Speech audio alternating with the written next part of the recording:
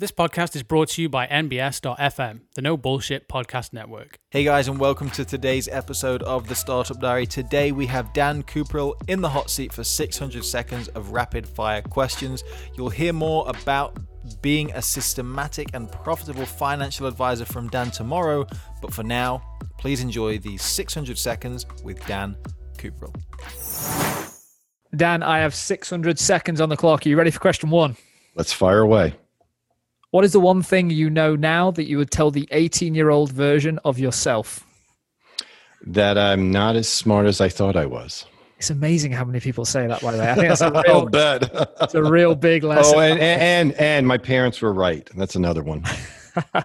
What's your number one favorite piece of software that people need to know about? QuickBooks. Too often we put the responsibilities of managing our profitability in the hands of our accountants.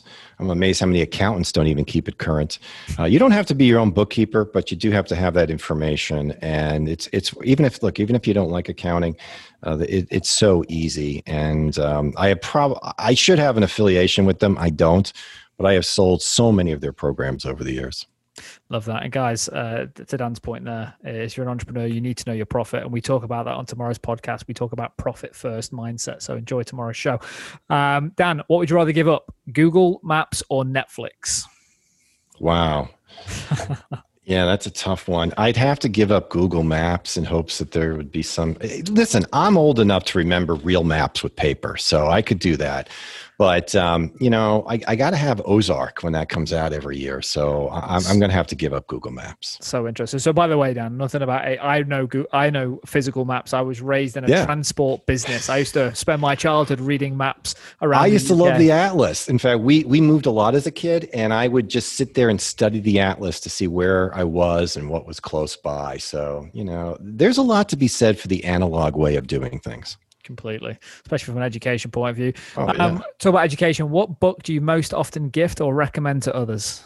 I got that question the other day, and there's a lot of them, but the one that I answered it's a book by Milton Friedman called Free to Choose, and it was written in the 1970s, and it's incredibly clairvoyant when you read it today, but it's in defense of capitalism, and it's a book I wish every young person would read because I get a little concerned about people understand, what their economic knowledge is today. And I don't want to get political, but capitalism is likely to feed a lot more people than any other system, despite its flaws. So that's a great book, Milton Friedman's Free to Choose. Never read it. That's on my list. Oh, dude. It's written for the layman. And in fact, after he wrote the book, he came out with a series on public broadcasting. And you can get that entire series on YouTube today. I'll have to check that out. Dan, who's had the largest impact in your life, taking family members and partners off the table? Wow, that's a tough one for me to actually. I hate to get that sprung to your mind. I'm not going to let you go. The first person, and it's going to sound cliche, but it's probably true. Is Jesus? That would be it. And obviously, I've never had a face-to-face encounter with him, but even when I went through my agnostic period in life, he was in the back of my mind. So I'm going to have to say Jesus. Like it. The gut reaction feeling is normally the right one. Yeah. Dan, how did you make your first ever dollar? I was a telemarketer when I was in high school. Man after my own heart. I hated it. And I ultimately got fired because I wasn't very good at it. And I remember thinking later, am I not going to be a success in life? Because this is my first real job. And I got canned. But it's interesting. I dealt with call reluctance for a very long time. And it wasn't until somebody challenged me to give $50 to a stranger was I able to get over that anxiety. I used to make 150 to 200 phone calls a day and loved every second. I used to be the guy. You loved every second of it? I just go for the no. Get them on the phone, go for the no. Don't try and sell to the unsellable and then move on to the next one. It was an absolute volume play. That's where I cut my teeth. And then did door knocking, selling gas and electricity door to door. But this isn't about me. Wow. This is about you, Dan. Dan, in respect to your current business, how close have you been to quitting and why? I haven't been close. 2008 was a challenging period for sure. In fact, it was so challenging that when we've gone through this COVID thing, by comparison, it didn't even faze me. So I think if I have one attribute for success, it's that I refuse to quit. I've always felt that perseverance is the key. It's even more important than intelligence. I think that really smart people tend to be a little too introspective, and they start to wonder why they didn't succeed, and they actually fail because of it. Those of us with lesser brains actually don't think too much about it. We just move on. So I'd like to say I really never thought about that. Do you know one of the key nuggets there for anyone listening right now and you're going through COVID? What I just heard was 2008 was a training ground for Dan. And COVID, it was a breeze. So if you're struggling right now, just be proud of yourself. You've got through it, because the next time the world falls apart, you're going to be ready, guys. This is just training for you. Absolutely. Dan, what is your top productivity hack to get shit done? Yeah, I'm a big proponent of the bullet journal. So if you've ever read Ryder Carroll's book, The Bullet Journal, I've always been a creator of lists. Problem is I had too many lists and I started to lose them. I have basically a daily habit, and I start every day listing out what is essential for today. And if I didn't get anything done today, it carries over to the next day, but it's all in one little bullet journal. And that, and the other thing is I work in an undisturbed environment.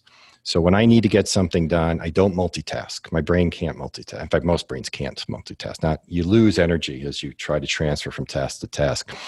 But people leave me alone when I need to get stuff done. And as a result, I get it done very quickly.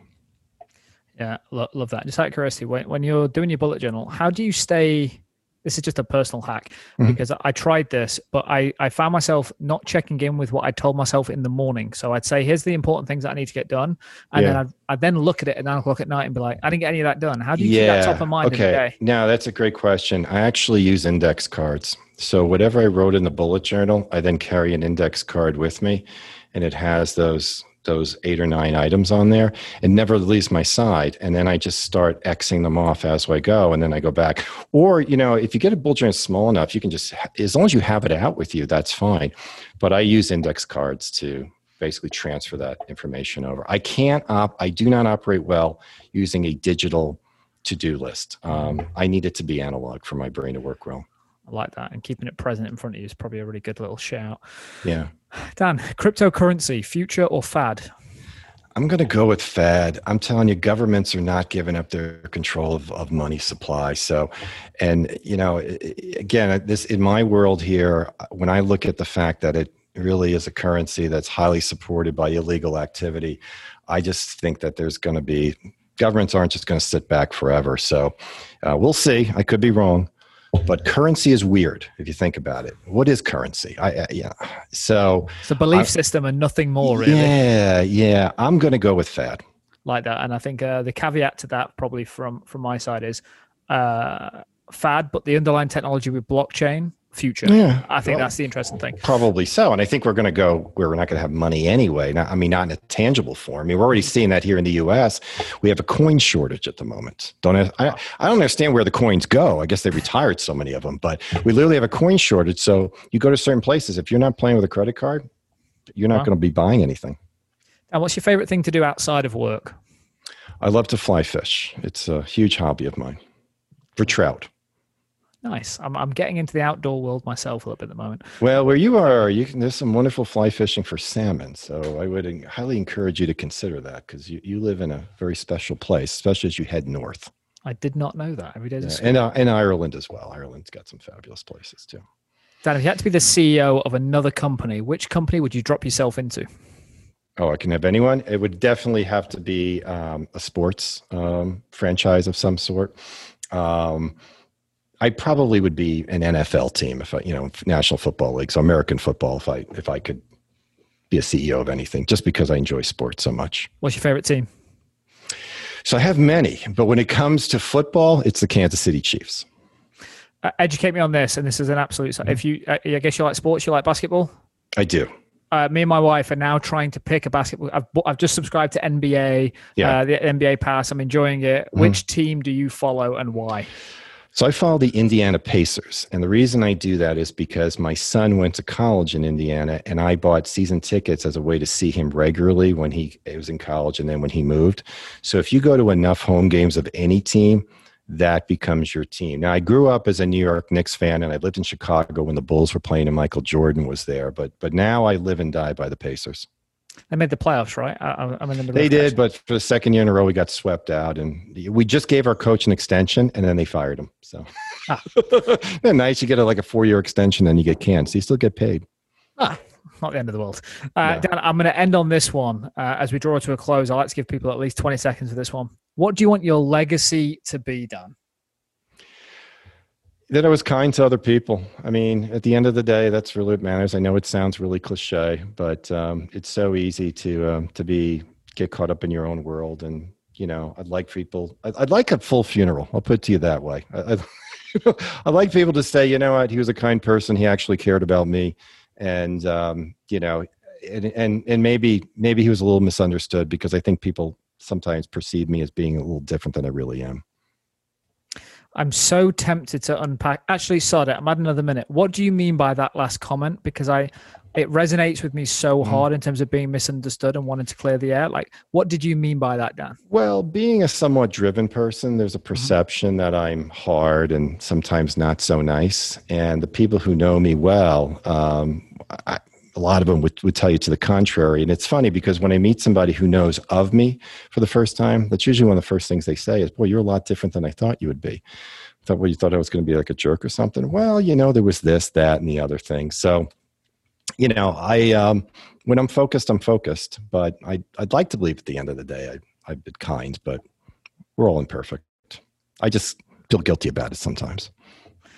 I think I could probably extend this 600 seconds by another 10 minutes. We'll get some time on the couch here, and I can explain it. Dan, that's the end of our 600 seconds with the segment. Guys, if you are listening to this show, please don't forget to tune in tomorrow, where myself and Dan go into some really interesting topics around profitability and thinking in a profit first mindset.